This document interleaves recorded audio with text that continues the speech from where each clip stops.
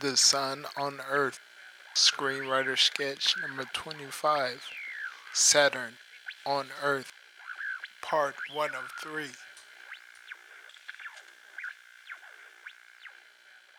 Title card, Valandier, Haitian. Grocery store, day. In a very small grocery store in a small village in the west of Haiti, Simon, 16, gathers a few essentials for dinner with his little sister Natasha, 9, browsing by his side. She finds an enticing treat and tugs on Simon's pants. Simon. Natasha, what? Natasha presents a lollipop to Simon. No, Mama Saeed, we are to get only what we need and not spend money we don't have to. Please, you won't tell. No, you can't have it. No, take this and go get some fruit. Simon unravels a burlap bag that he removes from another he is holding and gives it to her. Get your favorite. I tell Mama that's all في حد. Natasha appears to show all her teeth as she smiles at him. He smiles back and off she goes. He returns to his shopping, beginning to barter for meat with the clerk, 35. Natasha returns the item to the next aisle over in the very cramped, cluttered grocery store. Cut to, exterior. Grocery store, continuous. Natasha steps outside where fruit is displayed in containers in the front of the store. She unravels her bag and browses with delight. Cut to, interior. Grocery store, moments later. The clerk is done wrapping Simon's purchase. Natasha, it's time to pay. Cut to, exterior. Grocery store, continuous. Simon steps outside. She is not there.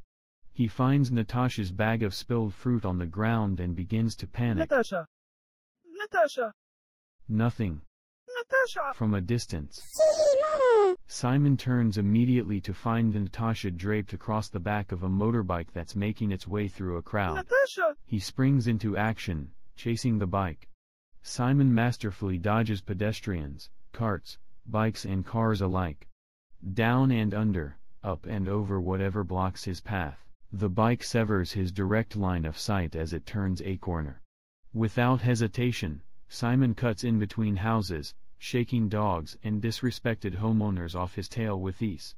The 16-year-old boy scales the tightly spaced homes like a 3-foot ladder for a better view from high. There she is. Simon closes the gap as he hops from rooftop to rooftop. He is determined to save his sister from danger, but, as Simon makes his way back to ground level, he misjudges a critical step and falls to the ground. Getting back on his feet, Simon is going to cut the kidnapper off. He dashes towards the motorbike and at their closest point, Simon reaches out his hand, Natasha reaches out hers. Their hands graze one another. The motorbike passes. It speeds away with his sister, screaming his name, in tow. In the mire of his defeat, Simon drops to his knees. Fade to interior. Simon's family home, later. Simon sits to the side, watching his father, Pierre Saint Victor, 42, console his crying mother, 40, in the main room off their one-bedroom home. He looks down at the hand which his sister's hand grazed. A tear drops into it and he encloses it within his fist. Dissolve to exterior. Simon's family home, night. Simon stands on a rugged, old wooden porch partially illuminated by a single lantern. Staring off into pitch blackness, faint sounds of ocean waves crashing on a beach can be heard. Simon's head droops, tears stream from his eyes. Why did you fall? Simon quickly raises his head to see who's talking. What? Is onion tere? He can only make out 3 red dots in the darkness. Growing curious, Simon strains to decipher the cause of them. He begins to step off the porch, but his father's voice stops him. Don't blame yourself. Simon looks towards his father's voice and when he looks back, the red dots are no longer there. Pierre steps out onto the porch with Simon. It wasn't your fault. They are always pushing us, always trying to take anything we have. Who Papa? You know who talk Natasha. I may not know who, but I know why. Haiti has been at war for over 200 years. Not with yourself, as some would have you believe, but with an invisible end. More visible today than in the past, but no less malicious, the end of the empire took your sister. What empire? The United States Empire. The United States is not a country, it's a slave state, by its own will. It is the walking dead corpse of a nation that died at birth, doomed to feed off the life of other nations. It's the greatest evil this world has ever known. I don't understand, Papa. What does it want with Natasha? It doesn't want her, it wants to break us. It wants us to lie down and die under it, but we will not. Haiti will fight for another 200 years if she has to. Go to bed, son. Tomorrow, your brother and I will find your sister. Papa, I want to help, it's my fault. What did I say? It is not your fault. Now come inside. Yes, Papa. Simon takes another look around for the red dots before he enters the house. Cut 2. Interior. Simon's family home, night. As Simon lies on a pallet on the floor next to his older brother in the main room, he replays the kidnapping of his sister in his head. He sees himself fall from the roof and remembers the voice from the porch. Why did you fall? The 3 red dots flash in Simon's mind's eye. It jars him to sit up. He looks out of the window and there they are, the 3 red dots. Only this time, he notices they are coming from the head of a shadowy figure. He gets up. Cut 2. Exterior. Various locations, night. As the red dots pop up, Simon follows. Across the street, between houses, inside wooded areas, until he gets to the beach. Cut 2. Exterior. Ballandier Beach, dawn. While still mostly dark, the rising sun somewhat illuminates the area. The waves crashing on the shore and seagulls squawking provides a natural soundtrack. Standing alone on the beach, Simon finds the dark figure whose head is decorated with the 3 red dots. Drawing closer, Simon recognizes the figure is dressed in Japanese ninja attire. There is a red dot on his face mask and 2 more in place of his eyes. Your eyes? What are you? Why are you following me? Why did you fall? What? I asked you first, why are you following me and what's wrong with your eyes? My eyes glow red because I am like you. What do you mean? My eyes do not glow red. Why are you following me? What are you? My question. You fell off the roof of that house. Why? My eyes get blurry sometimes and I can't see, so I slipped. Why are you following me? Why did you follow me? You shouldn't have opened your eyes. What? I have to open my eyes to see. Do you? Every dodge or arduous jump you landed perfectly, all with your eyes closed. When you opened your eyes, you fell. No, my eyes were open the whole time. They had to be. Simon closes his eyes, straining to remember. In an instant, the ninja is behind him and swiping at the back of his head with a knife. With a simple head tilt, Simon dodges it and steps away. What are you doing? Showing you who you are, Simon Saint Victor, celestial representative of planet Saturn. Cut 2. Interior. Schoolhouse/Alim's home, day. In the home of Alim, 46, the children of the village have gathered for schooling. Her home is warm and comfortable. The classroom consists of 12 students from ages 7 to 16. For the younger students, large pillows act as seating while short platforms constructed with wood and metal act as the students' desktops. The older students sit in desks. The students murmur to each other as Alim enters the makeshift classroom. Head down everyone. Before we start our lessons, I want us all to acknowledge our missing classmate today. Simon's sister is Where's Simon? Isoti so earlier. Pointing out the window. He's outside, bumping into things.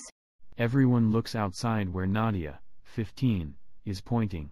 Simon is in a play area, walking with his eyes closed and hitting his head on the swing set. Milko, 16, inquires. What's wrong with him? Is there something in his eyes? The room gets noisy. Aline calls to him through the window. Qui everyone? Simon? Time for class. Simon is shocked out of concentration and immediately runs to the front. Murmurs ensue. Simon enters the room. They stop. I'm sorry مش ألم, I lost myself. That's okay. Everyone heard what happened to your sister yesterday and we wanted to say a prayer for you both before the lessons. Please have a seat in the center of the room. Everyone, gather around. Create a circle around Simon.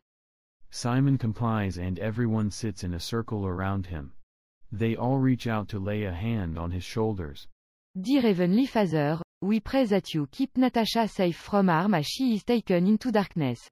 Father, we pray that you give her brother Simon the strength to weather the storm of uncertainty in her absence. We pray that you are swift in returning her safely to brother, her family, and us. In your holy name, we pray. Dissolve 2. Exterior. Simon's family home, evening. Simon walks up to the porch and hears the voices of his father and his older brother, Emmanuel, 20, inside the house. He traveled all the way to the apricot. No one knows anything. I heard boy was kidnapped from there 3 weeks ago. They still don't have a clue. No ordinance they know either. Papa, we have to find her soon. The longe she's missing. Simon enters. Cut 2. Interior. Simon's family home, continuous. The men go silent. There is a rigid tension in the air as Simon walks through the room.